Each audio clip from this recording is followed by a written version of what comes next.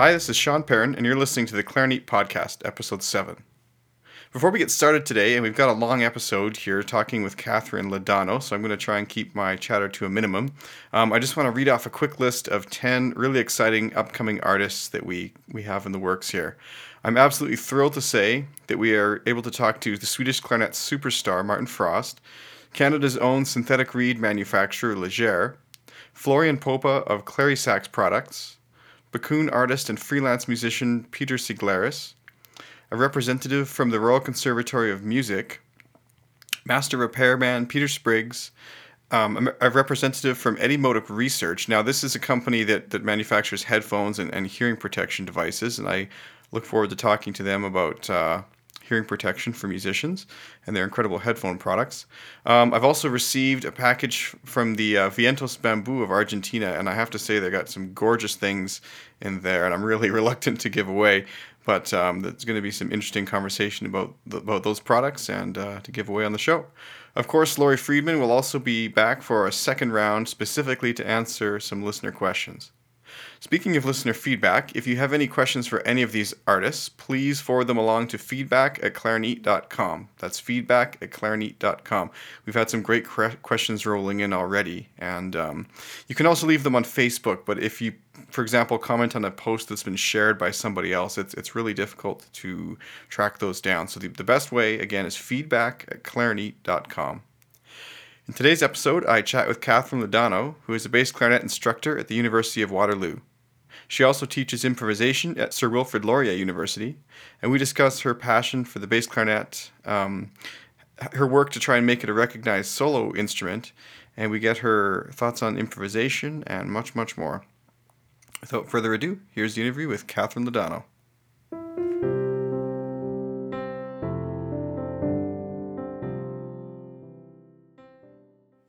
Hi, Catherine, and welcome to the Clarinet.com podcast. Thanks for taking the time to talk with us today on the show. Hi, thanks for having me.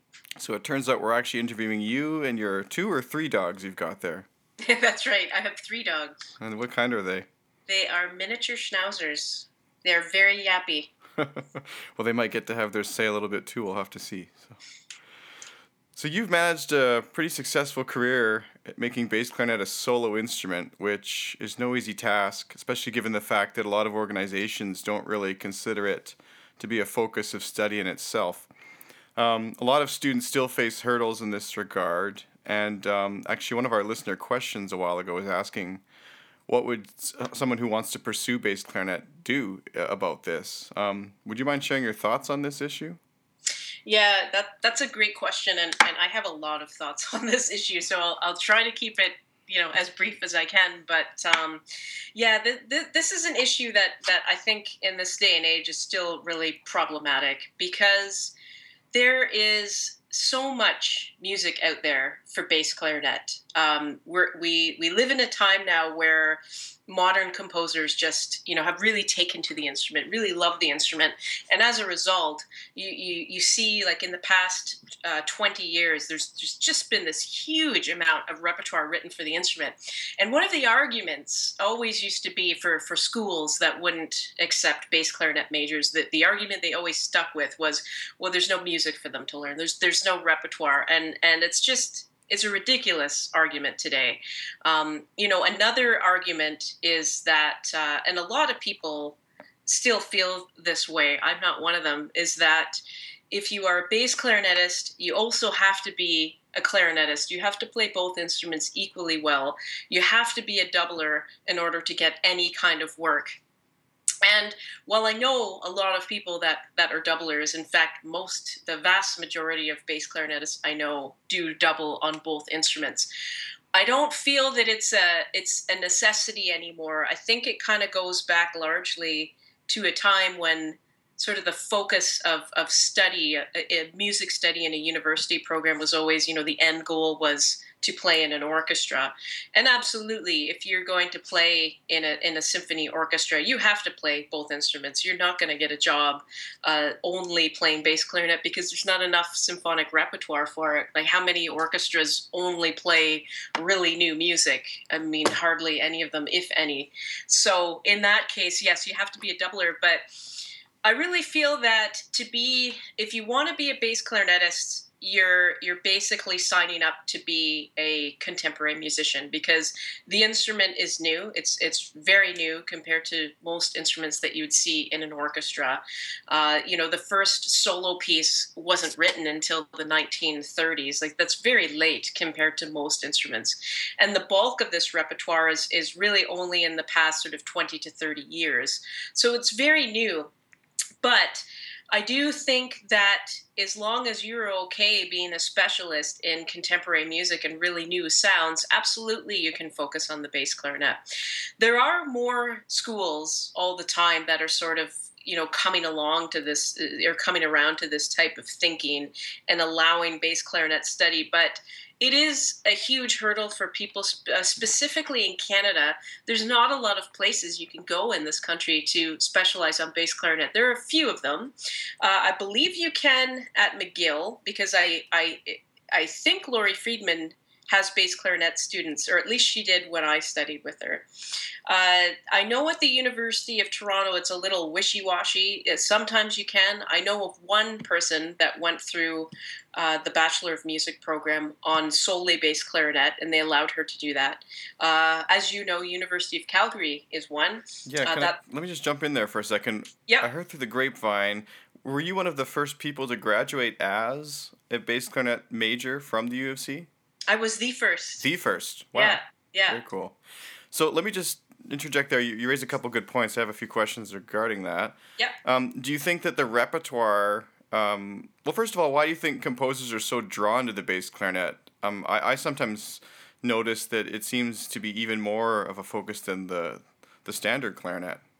Yeah, I agree with that in contemporary music, absolutely. And I think part of the reason, actually, I would say the main reason, I think, is just the variety of sound that you can get on the bass clarinet. So yes, they're similar instruments; they're from the same family, but the bass clarinet, because it's such a larger instrument, it's so much larger than the clarinet. You can get the range is significantly greater, so you can go a lot lower, but you can also go higher because it sounds an octave lower, so you can get away with higher sounds that sound like nothing but sort of screech on the clarinet. Well, They don't Laurie's sound. taken that one step further, bringing her contrabass around for this tour. That's right. That's right. I have not heard her play contrabass, but It's man, I wild. would love to. Yeah, Just wild. yeah. So and the other thing is that you with all the extended techniques, I mean that's something that composers are really interested in, but and you can do all the same extended techniques on a clarinet, but they just sound, I hate to use the word better. I realize I'm biased. I'm super biased A towards little space bit. clarinet. just a touch, but for example, multiphonics, because you can go lower, it has a richness of sound that you don't get in the clarinet. So all listeners may not know what that means. Multiphonics is basically when you're producing more than one note at once. Is that Yes, correct? that is correct. Yes. Yeah. And how many notes do you find at a time you can do doing that? Is the limit 2 or 3 or? The minimum is two. I've gotten, I think, probably anywhere from like 2 to 5. Mm-hmm. And there's some fun things you can do because you can play around with what you're doing with your mouth and sort of inside your mouth to kind of bring tones in and out. So it's kind of a fun thing you can do. And again, because the clarinet, the range is so much smaller, you don't hear it quite in the same way. It's still a cool effect, but it just sounds the sound is so much richer and deeper when you have the low end of the instrument. Likewise, another. I won't go through all of them, but another technique that I think sounds way better on bass clarinet is slap tonguing, and that's when you use sort of a percussive effect when you tongue the notes. And again, because the instrument is larger and has a deeper range, that sound just kind of resonates in a way that it doesn't on the clarinet. It just sounds kind of like just a thin little pop on the clarinet, Yeah. and it just sounds so much better on I'm using that word again, better on the bass clarinet. But I think that's just that's a couple little examples of why I think composers are kind of drawn to the bass instrument.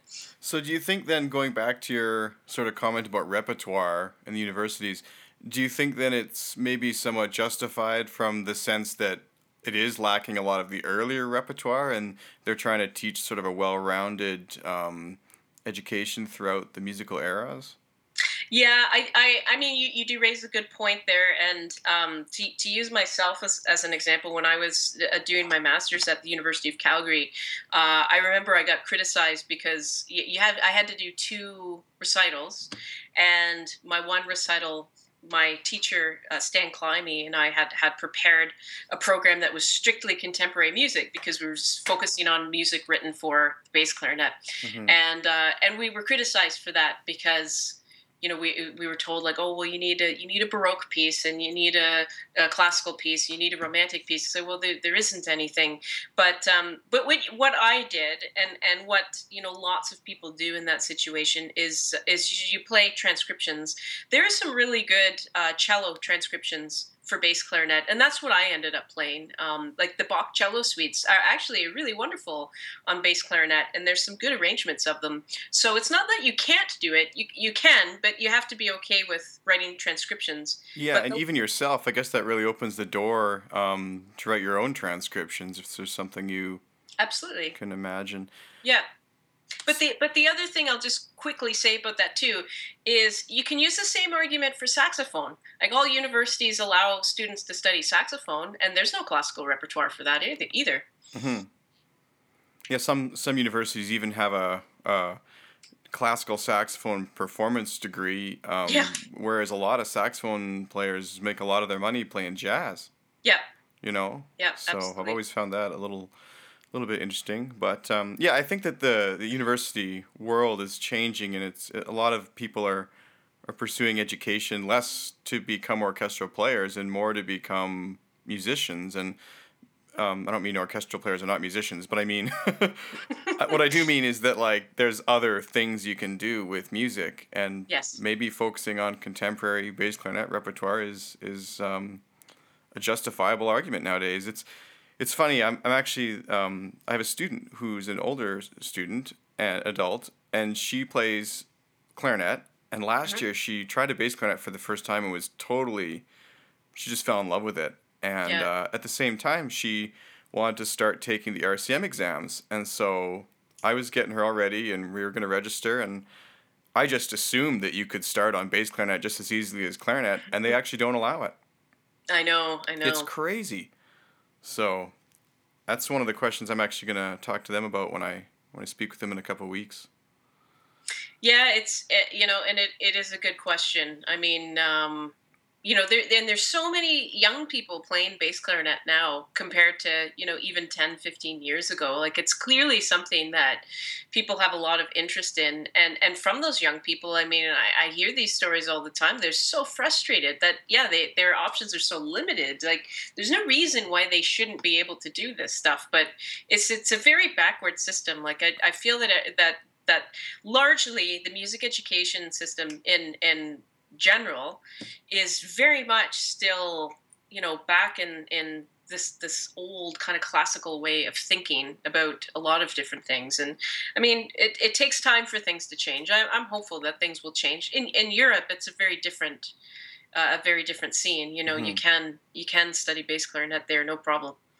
Well, and back to the RCM. I mean, I know what they're trying to do. It's a classical performance training program, Yeah. but a lot of kids start out on bass clarinet at school, and are we really going to tell them that in order to receive the benefits from the RCM system, the scale testing and the performing and the piano interaction with the accompaniment, how can we convince them to go buy a clarinet and take separate lessons just for that? I mean, Yeah. maybe when they get to grade 6 or 8, then they should be asked to branch out if they want to continue doing the orchestral excerpts and things Yep. like that, and the actual repertoire that's for clarinet.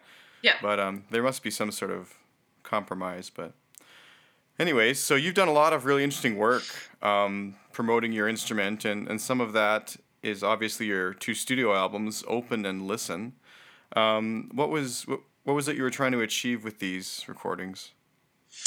Well, with Open, I released that one in 2009, so it's a few years ago now. And at that time, I remember thinking that I'd received a grant to release my first album. And it was one of those things where I wasn't sure if I would have the chance to do it again. Like I kind of wanted to take that opportunity and throw as much into that album that I do and that I'm interested in as possible. So that's why it's if I were to do another solo album right now, I think it would be very different, because I think it would be a little more focused, because Open, while I still really like that album, is trying to kind of show a little bit of everything that I do. So there's several improvised pieces. There's a few of my own compositions. At the time, I was dabbling a little bit into electroacoustic composition, and I just written a piece for that, so that's on there.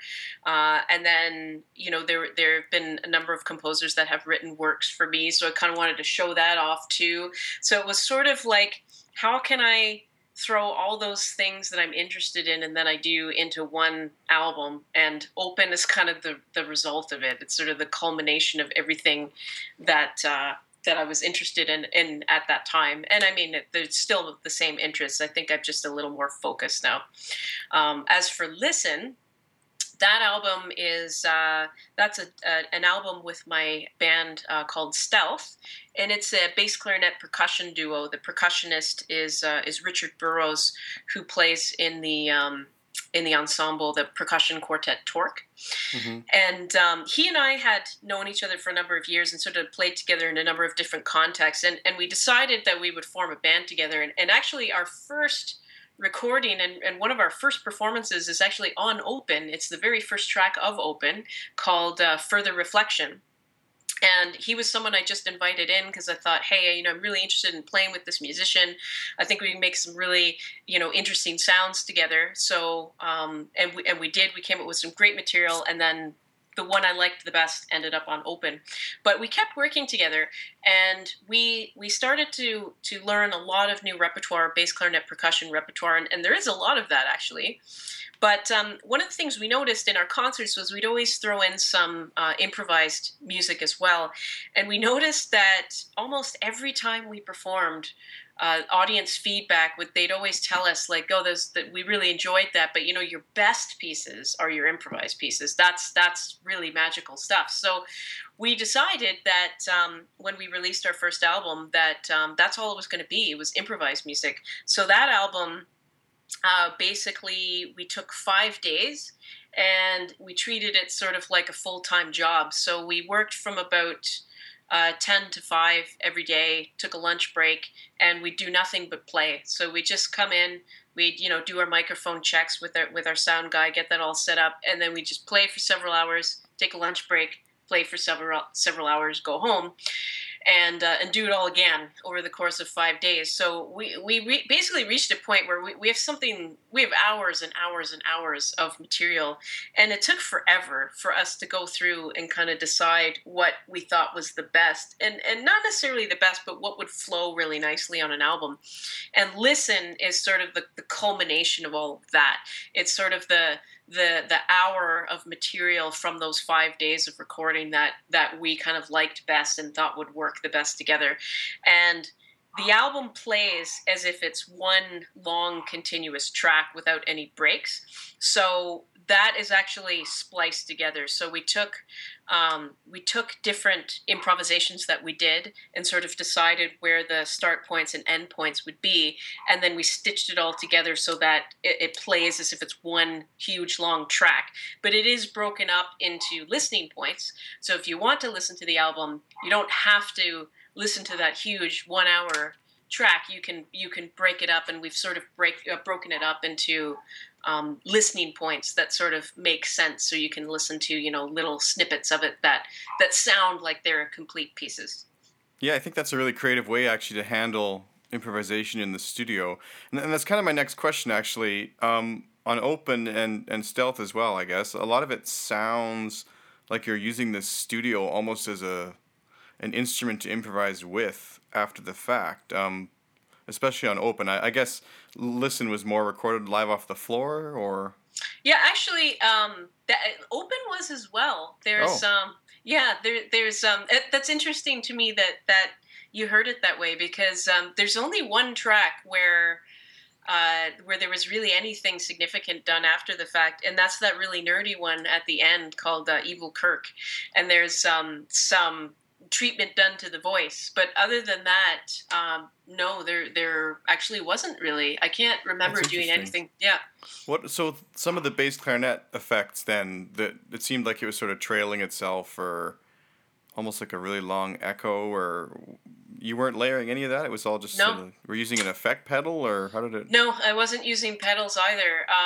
The only one I can think of where it may have it may have sounded like that was my piece, my electroacoustic piece I wrote called Open Strain, where there's a live part and there's an electroacoustic part, and the electroacoustic part has some bass clarinet samples in it. Hmm. So that might be a situation where you heard something that sounded really unnatural, but that was just the electroacoustic part layered on top of the live part. But that's really the only example. The everything else, yeah, was done in the studio without effects added. So the vocal stuff was kind of interesting, actually. That was also done like live. Yes. Now that one did have some treatment because there's kind of some weird stuff that happens with the voice occasionally. Like there's some weird echoes that happen, and there's one kind of like really robotic effect that's added to the voice. That was done after the effect or after the fact. But no, the voice, and actually that was done in a chapel. There's this really wonderful sounding chapel at Wilfrid Laurier University called the Keffer Chapel, and it has the most amazing acoustics you've ever heard. And several of the pieces on my album were recorded there, including the one with voice. So I'm wondering too if maybe because that room is so ambient and resonant that maybe it's sounding like it was treated, but wasn't. You know, it might be the blend was so good too between some of the instruments or something. It just seemed to me that it was really like, well, this is a compliment, I guess, but well thought out, and it definitely came across that it had been sort of preconceived in a way, and then assembled to be what you wanted. But that's interesting that it's all the improvisations, especially to be live like that. Mm. So the track I was talking about was Further Reflection. Okay. It just seems like, well, when I was listening, I thought the bass clarinet was like reflecting somehow, like it was sort of like a long echoey thing. It was sort of neat, but I'm not The only sure. thing I can think of, and actually that one was not recorded in that chapel I was just talking about. So Hmm. that one was actually recorded in kind of a fairly dry space. So the one thing I'm thinking of is I'm wondering if something the percussion was doing maybe you thought was me, because Yeah. there are a lot of moments where he does something in the percussion, and I know in concert people mention all the time that they can't tell who's playing what in a lot of different moments. So specifically, I know in that track he was doing a lot of bowing on a vibraphone, and that can really sound sometimes like a bass clarinet effect sometimes. You So know what? That's definitely what it was, because I remember thinking like, wow, what plugin is she running this through? It sounds amazing. yeah, it So wasn't he me. must have a really good ear to follow like that, and Hmm. wow, that's great. So Yeah, I mean that's why I love working with him. That's why I wanted to do an album with him. that's amazing. So it sounds then, I wasn't sure listening to the CDs, but it sounds like improvising to you. Do you treat it similarly when you're on stage as in the studio, or do you treat it with a different mindset? Do you want to talk about that a little bit? Sure, yeah. It's yeah, that's a good question too. It definitely is treated differently in my mind, but I wouldn't necessarily say that it's a conscious thing where I'm thinking, oh, I'm in a studio now, so I'm going to play this way, or I'm in front of an audience now, and I'm going to play a different way. It's not necessarily for me. It's not a deliberate thought like that, but absolutely, it is a totally different experience. So one of the interesting things about playing improvised music is it's very much about communication. Communication is the most important thing, and this is even when you're improvising as a soloist, because you're still communicating with your audience, and your audience always feels like they're very much part of the performance, and they're very much part of the music that is unfolding in the moment. So it's very hard to explain, but when you're in that moment and you're performing, you can really sense the audience, and even though you don't necessarily hear any sounds from them, you can you can sense when they're kind of on board with what you're doing and when they're not. And that really affects a performance in a really profound way. It can be really, really interesting. When you're in a studio, you lose that. So in general, I have to say, even though I may sound like a hypocrite because I recorded a lot of improvised music works so much better in a live capacity because you have the audience that you're feeding off of. When you're improvising in a studio, for example, with Listen, when I was improvising with Rich, there's still very much a communication going on, and some really interesting moments that happen, but it always feels like something's missing. It feels like it's just not the same experience without the audience there. And I think in general, most of the recordings I've heard from improvised musicians, it's I don't know, it's always better live. It's just not as good when you listen to just an audio recording, because the other thing that is really wonderful about improvised music is watching the performers. If you're an audience member, you can really witness that intense communication that's happening between musicians and between musicians and the audience. And if you only have the audio, you kind of lose a lot of that. That being said, there's plenty of really great albums out there by improvising musicians, but I do think to simplify things, that having the audience there is really, really, really important, and in most cases, I think makes a performance better. This sort of takes me to my next question, which is I saw you in Calgary when you were playing, and that was an interesting concert, actually. For those who weren't there, we had kind of a eclectic group. There was a guy who was playing his guitar with his toothbrush or something, and then and then there's some other performer with some string or something, and then Catherine played this really incredible bass clarinet set, and then they all got together at the end and sort of had a jam. But you seem totally absorbed while playing. So what's going on internally? Like, would you walk us through what's happening in your mind during a piece? Sure, yeah. It's improvising as a soloist is a very different experience. At least it is for me than improvising with an ensemble. It's a lot more intimidating, and I would say it's more difficult, because when you're improvising in an ensemble, you always have something to feed off of. You have something else to listen to and to work with. And when you're improvising as a soloist, and specifically on a monophonic instrument like the bass clarinet, where I can, unless I'm doing multiphonics, I can really only play one note at a time. It can be hard to improvise when those are the only tools you have to work with. So it's a different process of listening. Like, you're still very much intent on listening, and being, so for me, I'm sort of hyper aware of what's going on. And I feel like there are basically two different types of improvising musicians. And there are improvising musicians that work primarily based on their feelings, and there are improvising musicians that work primarily with their, I know it's going to sound weird, but I'm going to say, like, with their brains. And this is not to say that, the feeling ones don't use their brain, and vice versa. But some improvising musicians are really good they have a very theoretical mind, and they're able to sort of play a phrase and then in their minds kind of, dissect it and be hyper aware of, what intervals they played, or, what mode they're playing in, or, they're able to take that phrase and then, permutate it and play it backwards, and play around with it and do all these different things, to the point that at the end of the improvisation, they can tell you exactly what they did. And they'll say, well, I started out playing in this mode, and then, I brought in this 3-note phrase, and then I transposed that to this whatever. I'm not one of those types of improvising musicians. I'm the feeling kind. So when I'm improvising, I'm very much, the simplest way I can explain it is to say that I'm very much guided by my internal feelings. So I'm not necessarily thinking about it in the same way. I very rarely think thoughts like, "Oh, that was an interesting phrase. Now I'm going to play it backwards." I don't play that way. It's more about, you feel like the music should go this way, or you feel that this needs to happen.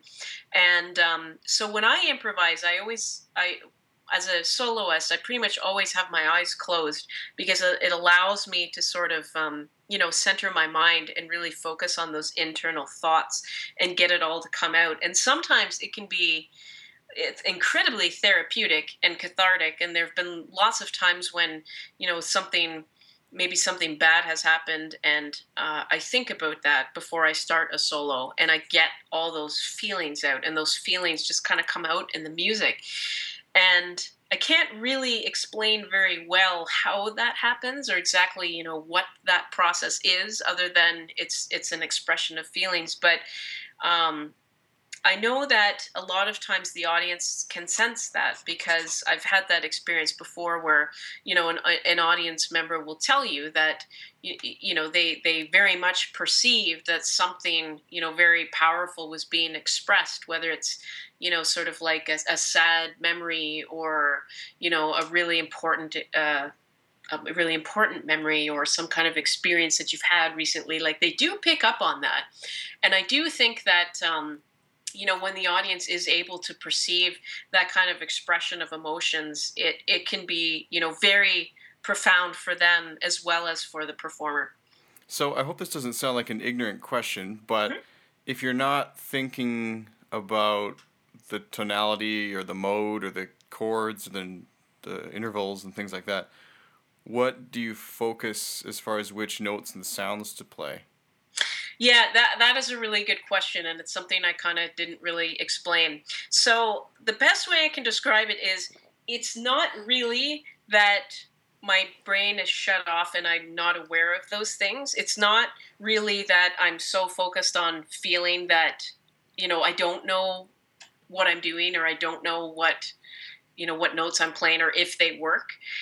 It's the best way I could describe it is that it's almost like the subconscious mind takes over. That's kind of the best way I can describe it. So, a good analogy for me, I think, would be those moments where you're driving a car and you kind of zone out, and you end up home and you're just like, wow, how did I even get there? I don't even remember driving. It's a similar experience where, I think my subconscious mind has enough music knowledge stuffed in there that it knows what works and what doesn't work, and it knows what I want to do and what I don't want to do. And it's almost like when you're focused so heavily on feelings, your subconscious mind sort of takes a part in that, and is able to, fill in the gaps and sort of do all that stuff.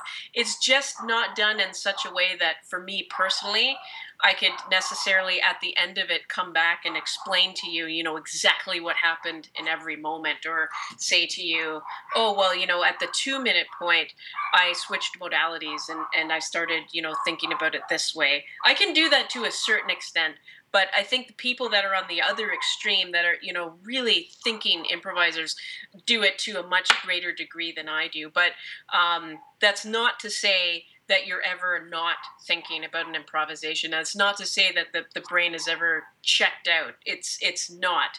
It's just that I think some musicians rely more on feeling and sort of let their brains kind of go on autopilot, and other musicians rely less on feeling and more about, kind of deconstructing it in the moment. And I'm much more on the feeling side. So, what about in reverse? Like, have you ever gone back to it and said, I wonder what this sort of looked like on paper? Or have people tried to pick it apart like that? I've certainly done that in my own work.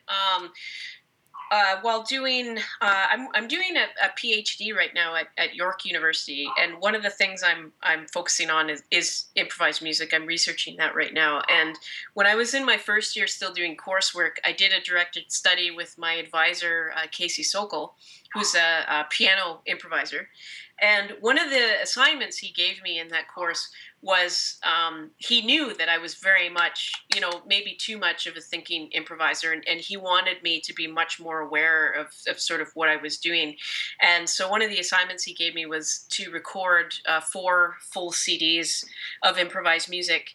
And there were different parameters for each CD. And then at the end, I had to listen back to everything and write about everything. So I had to, be really aware of what I was doing after the fact. So that I think is kind of an example of what you're talking about, where after the fact, I went back and, kind of really listened to what I was doing. And it was in that process that I actually noticed a lot of sort of habits and traps that I fell into as a performer. There were certain things that I would hear all the time coming up in different improvised pieces, and some of them I kind of felt were crutches.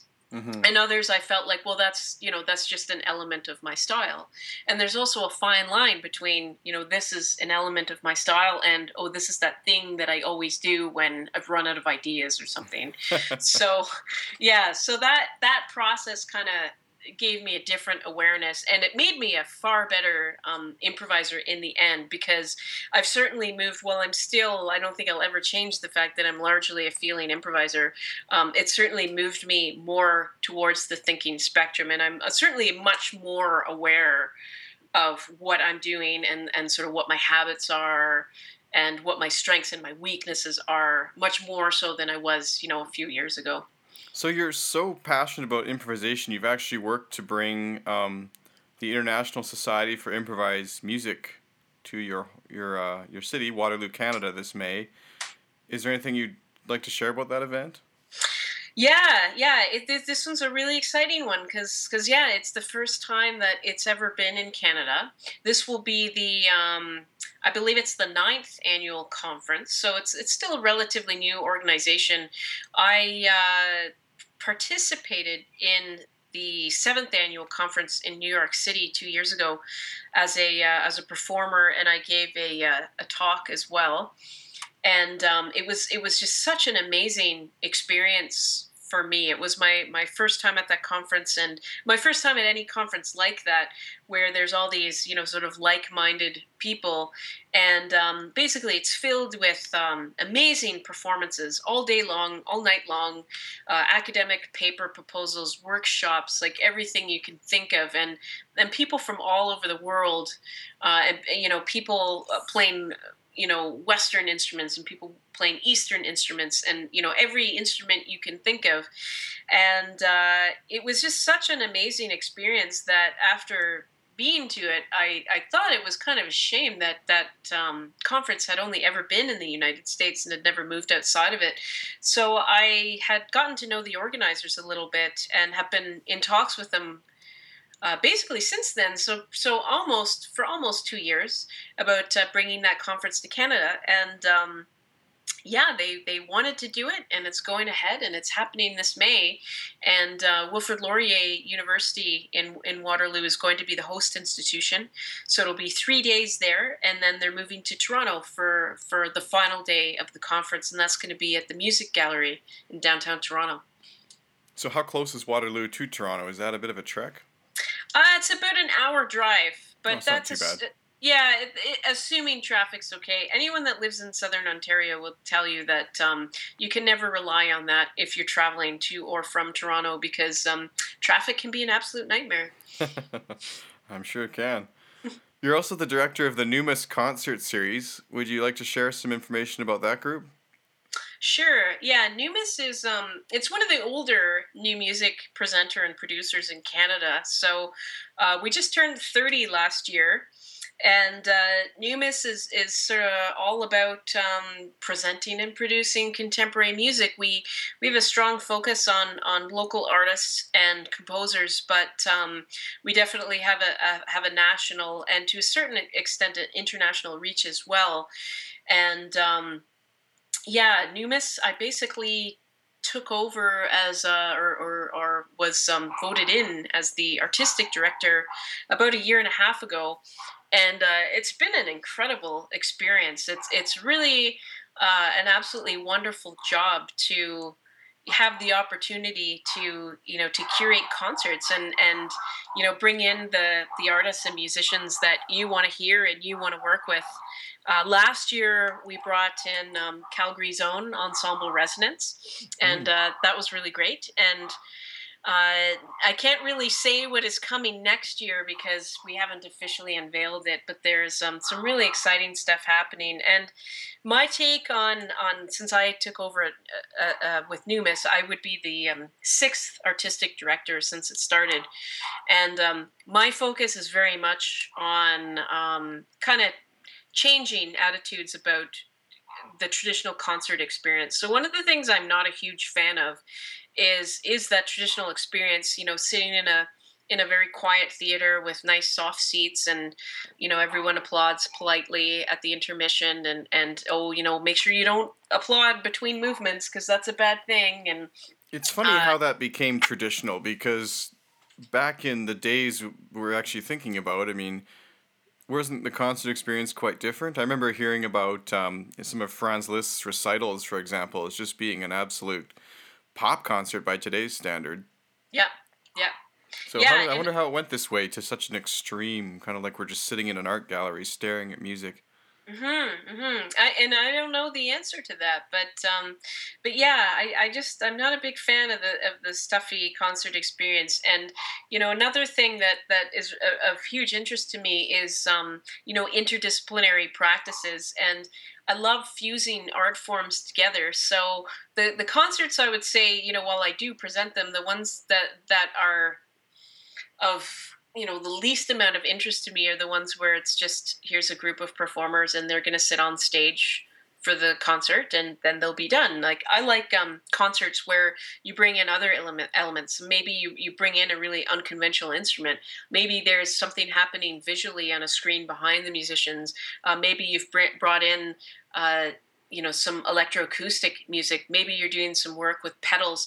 Maybe you're working with a dancer. Maybe you're working with a visual artist. Those types of things are of more interest to me. Interdisciplinary concerts and multimedia and that type of thing. And I do feel like even doing those little things does challenge the traditional concert experience to a certain extent. But another thing I've done is I started a second series. So we sort of have two series that run concurrently, and the sort of the traditional Numis programming is in something called the main series. And then about a year ago, I started something called the mix series, which is something I feel is very important because I'm trying to gear it to a younger audience. And I think that's a really important thing to do. I feel like we need to expose young audiences to contemporary music if we hope to have any kind of audience, 20, 30 years from now.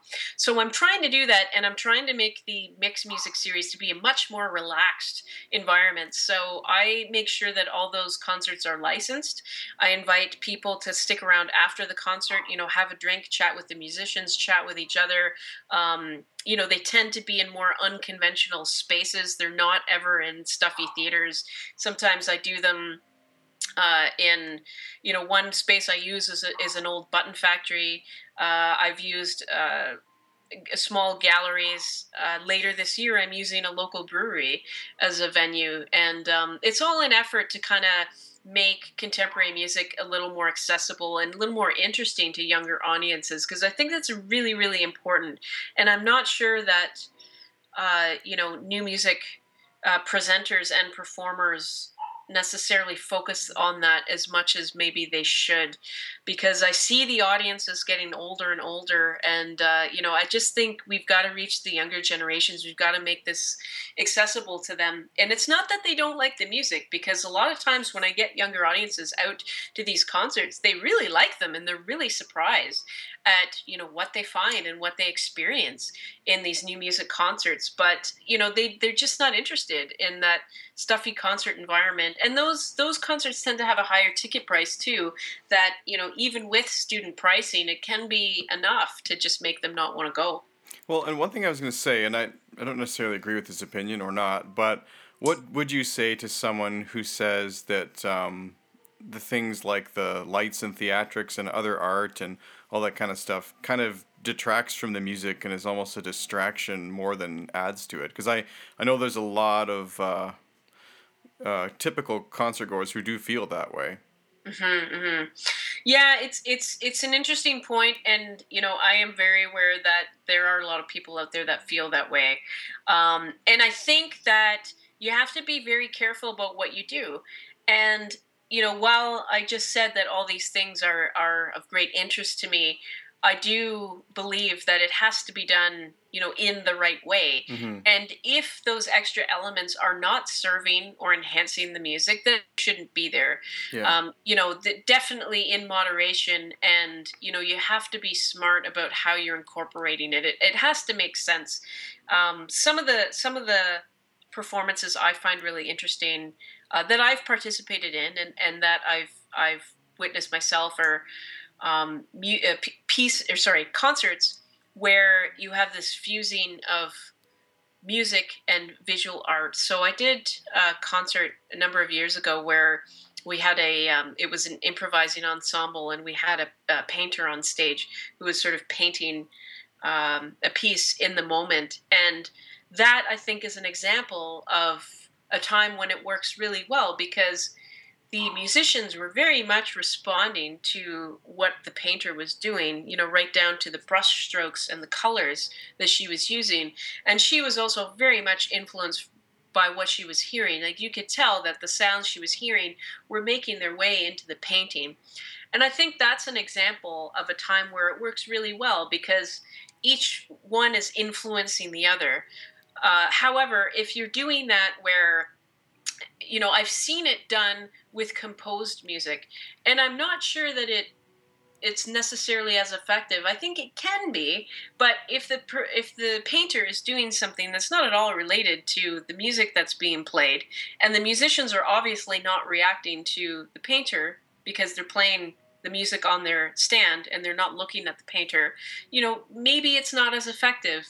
I don't know. It depends on the circumstance, but I think as a curator, you do have to be very much aware always questioning yourself, like, why am I doing this? Does this make sense, or am I just doing this to kind of just add more stuff on the stage and give people something more to look at? Well, it's funny. I actually recall seeing a performance with pretty much exactly what you're talking about. I'm wondering if it was the same thing, if it was a touring performance, but they actually had gigantic canvases that they set out on the stage, and then big paintbrushes about the size of a broomstick. Wow.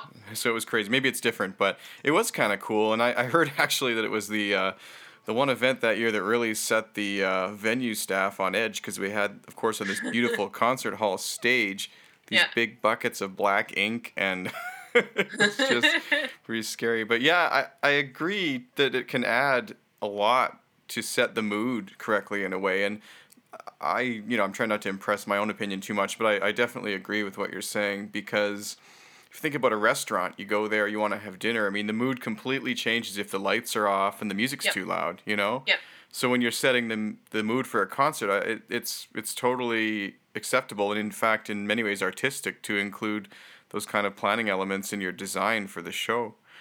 I actually, again, this isn't about me, but when I had my senior recital, one of the pieces I played, maybe junior recital, doesn't matter.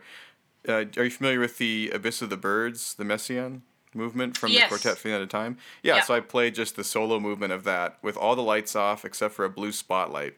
Oh, And wow. people came up afterwards and they were like, wow, that was so cool. I was able just to close my eyes and really kind of get into a state that I wasn't expecting. And I think Yep. that was so interesting. And I love when I go to a concert and they've taken the time to think about those things. Yep. So I think it's great work that you're doing there for sure. Thank you. One quick thing, we've got kind of an interesting show going on today. We're almost improvising ourselves here. We've got the dogs in the background, and I'm not sure if you can hear, but I think that my wife just started teaching piano lessons upstairs. Can you hear that? I can't. No. Okay. Yeah, I guess we got our schedules a bit off today, so sorry for everyone listening. I'd like to say it was planned, but these elements are not intended, but maybe they do. Maybe they're adding to it, right? I hope so. The dogs don't normally bark this much. It's like they know that I They're- don't want them to be They're making on any display. sound. Yep.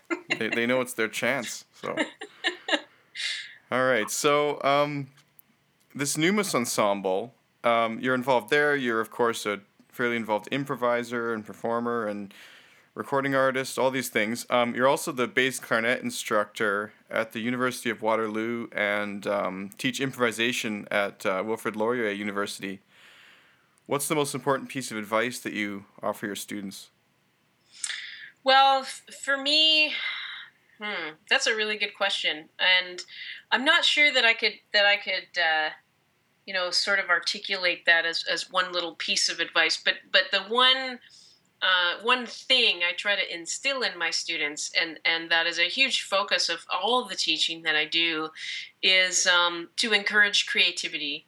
That's it's such a big thing to me, and I mean it's an obvious one when I'm teaching improvisation, but I see a lot of students come to me from often performance programs. Sometimes they're very often composers too, but the ones in particular that come from performance studies, they have to do so much of that sort of classical minded training, and learning a piece of music and playing it in a master class, and don't ever make any mistakes, because any mistake you make is going to be pointed out and critiqued, and no, you better practice that a million times to fix that.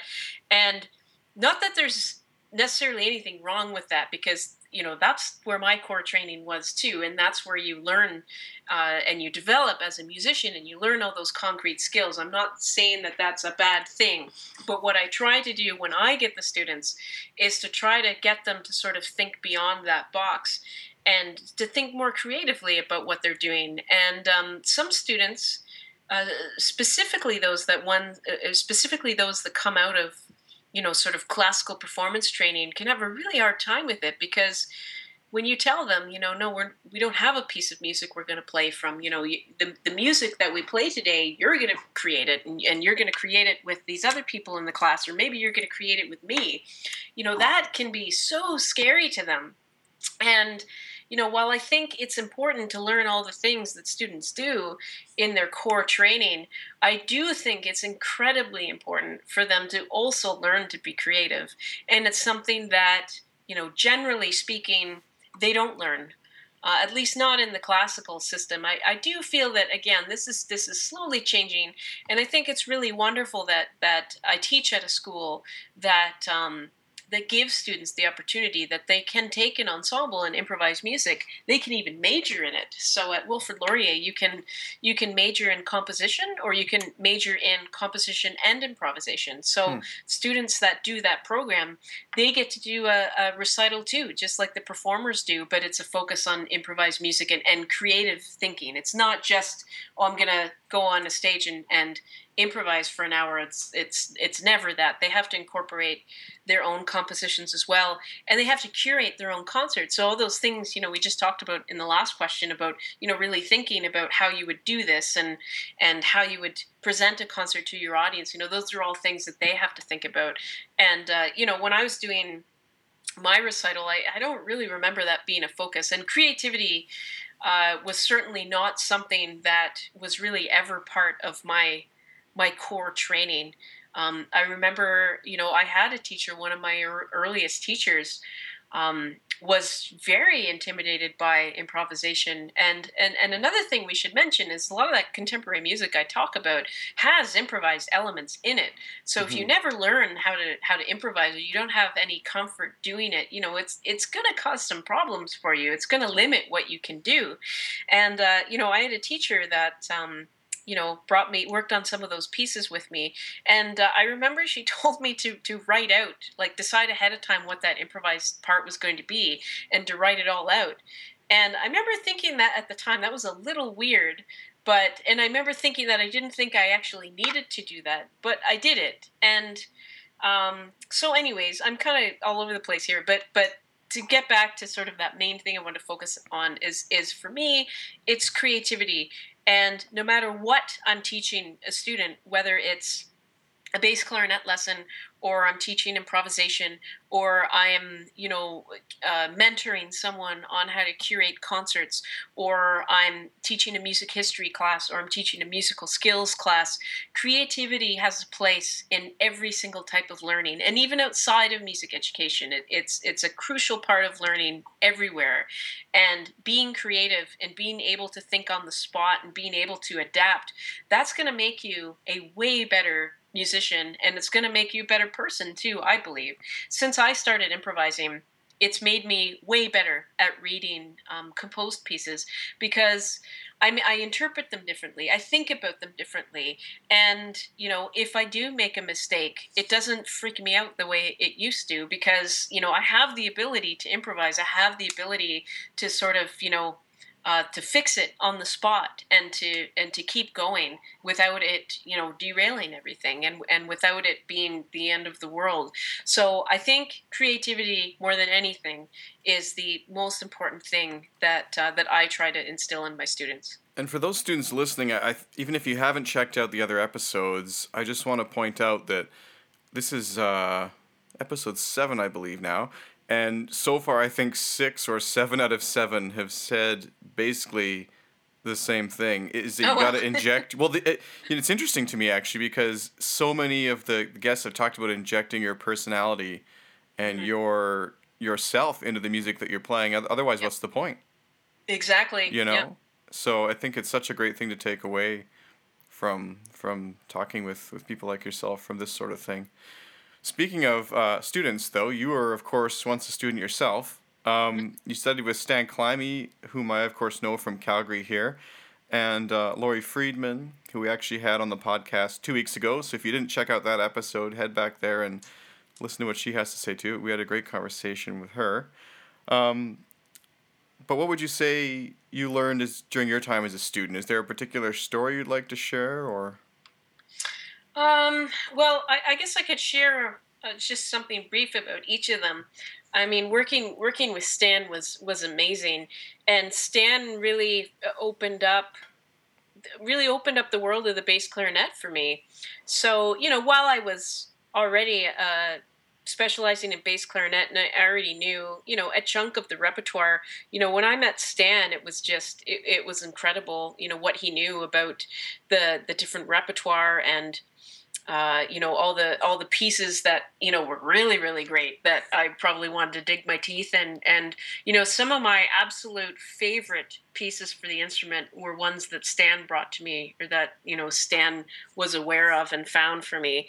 So he was so enthusiastic, obviously still is, about the bass clarinet, that for me, it just, while that obviously that love for the instrument was always there, for Stan, or when I met Stan, it just compounded, because it was just like, oh, okay, well, this is what you think about bass clarinet, and this is, these are all the pieces that you think are great for or bass clarinet, but look at all this stuff, there's this Stan knows.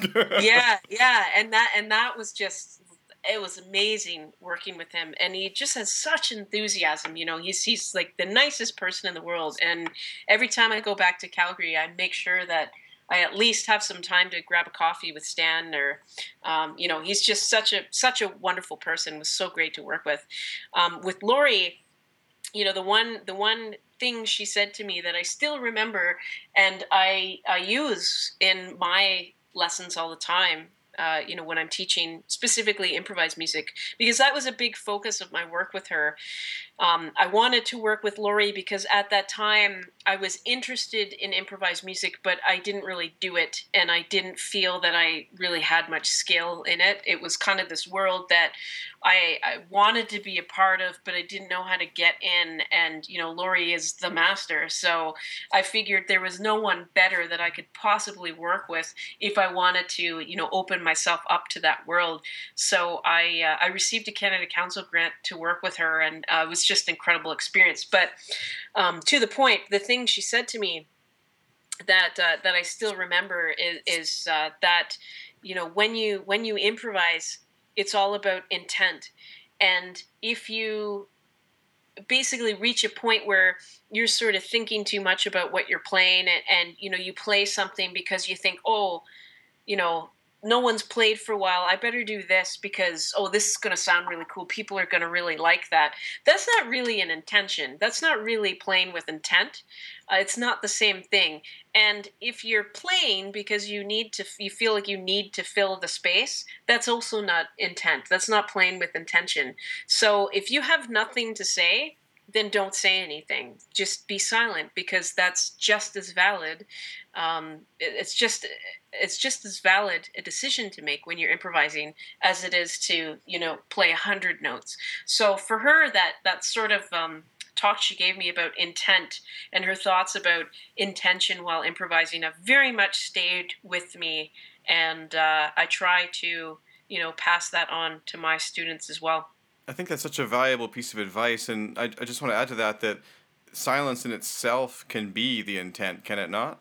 Absolutely, it can. Yeah. Yeah, so I mean, me recently, I started improvising a little while ago, and I faced a lot of these same challenges, and one of them was sort of an insecurity about being silent, as looking like you don't know what you're doing, or you somehow aren't able to do anything, but it really can add more than anything else. Absolutely. To listen and think about what you want to say, and say it meaningfully instead. So it's interesting that way. And of course, if you don't know what you're doing, that's all the more reason to listen and listen to what others are doing, so you can think of something to say. Exactly. So be mindful and pay attention and go from there. So, well, thanks so much for coming on the podcast today, Catherine. It's been really interesting talking to you, and I think that a lot of the listeners are really going to enjoy the topic of improvisation and the bass clarinet specifically. But is there anything else that you feel we didn't touch on that you'd like to share? I don't think so. I feel like I've talked a lot, so I probably should stop. And even the dog got to have the say there. Yeah.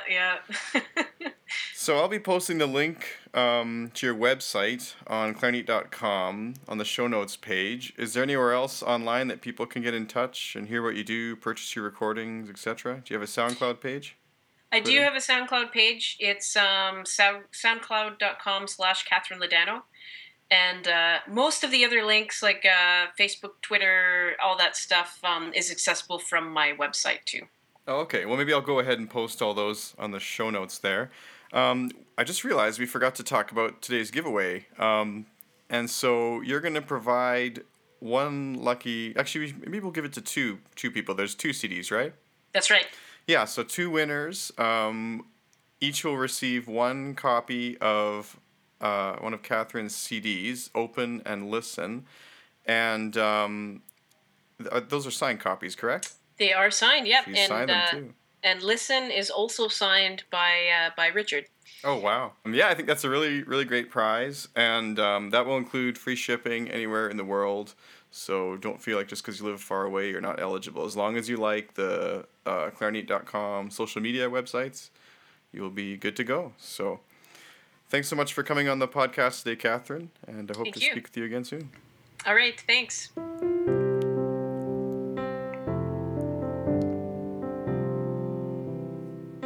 Thanks for listening to Clarinet. If you'd like to support the podcast, you can follow and interact on social media. You can tell your friends, family, students, and colleagues about the show. And of course, you can subscribe and leave a review on iTunes, Stitcher, or wherever you happen to listen to it. And why not consider purchasing your new and neat clarinet products and even sheet music from the Clarinet online store at clarinet.com/store. If you're involved with a company interested in advertising on the podcast, or you'd like to submit a product for review and potentially to air on the show, please contact promotions@clarinet.com. That's promotions@clarinet.com. If you're a listener and have feedback, remember you can get in touch at feedback@clarinet.com. Thanks so much for listening, and I'll see you next week.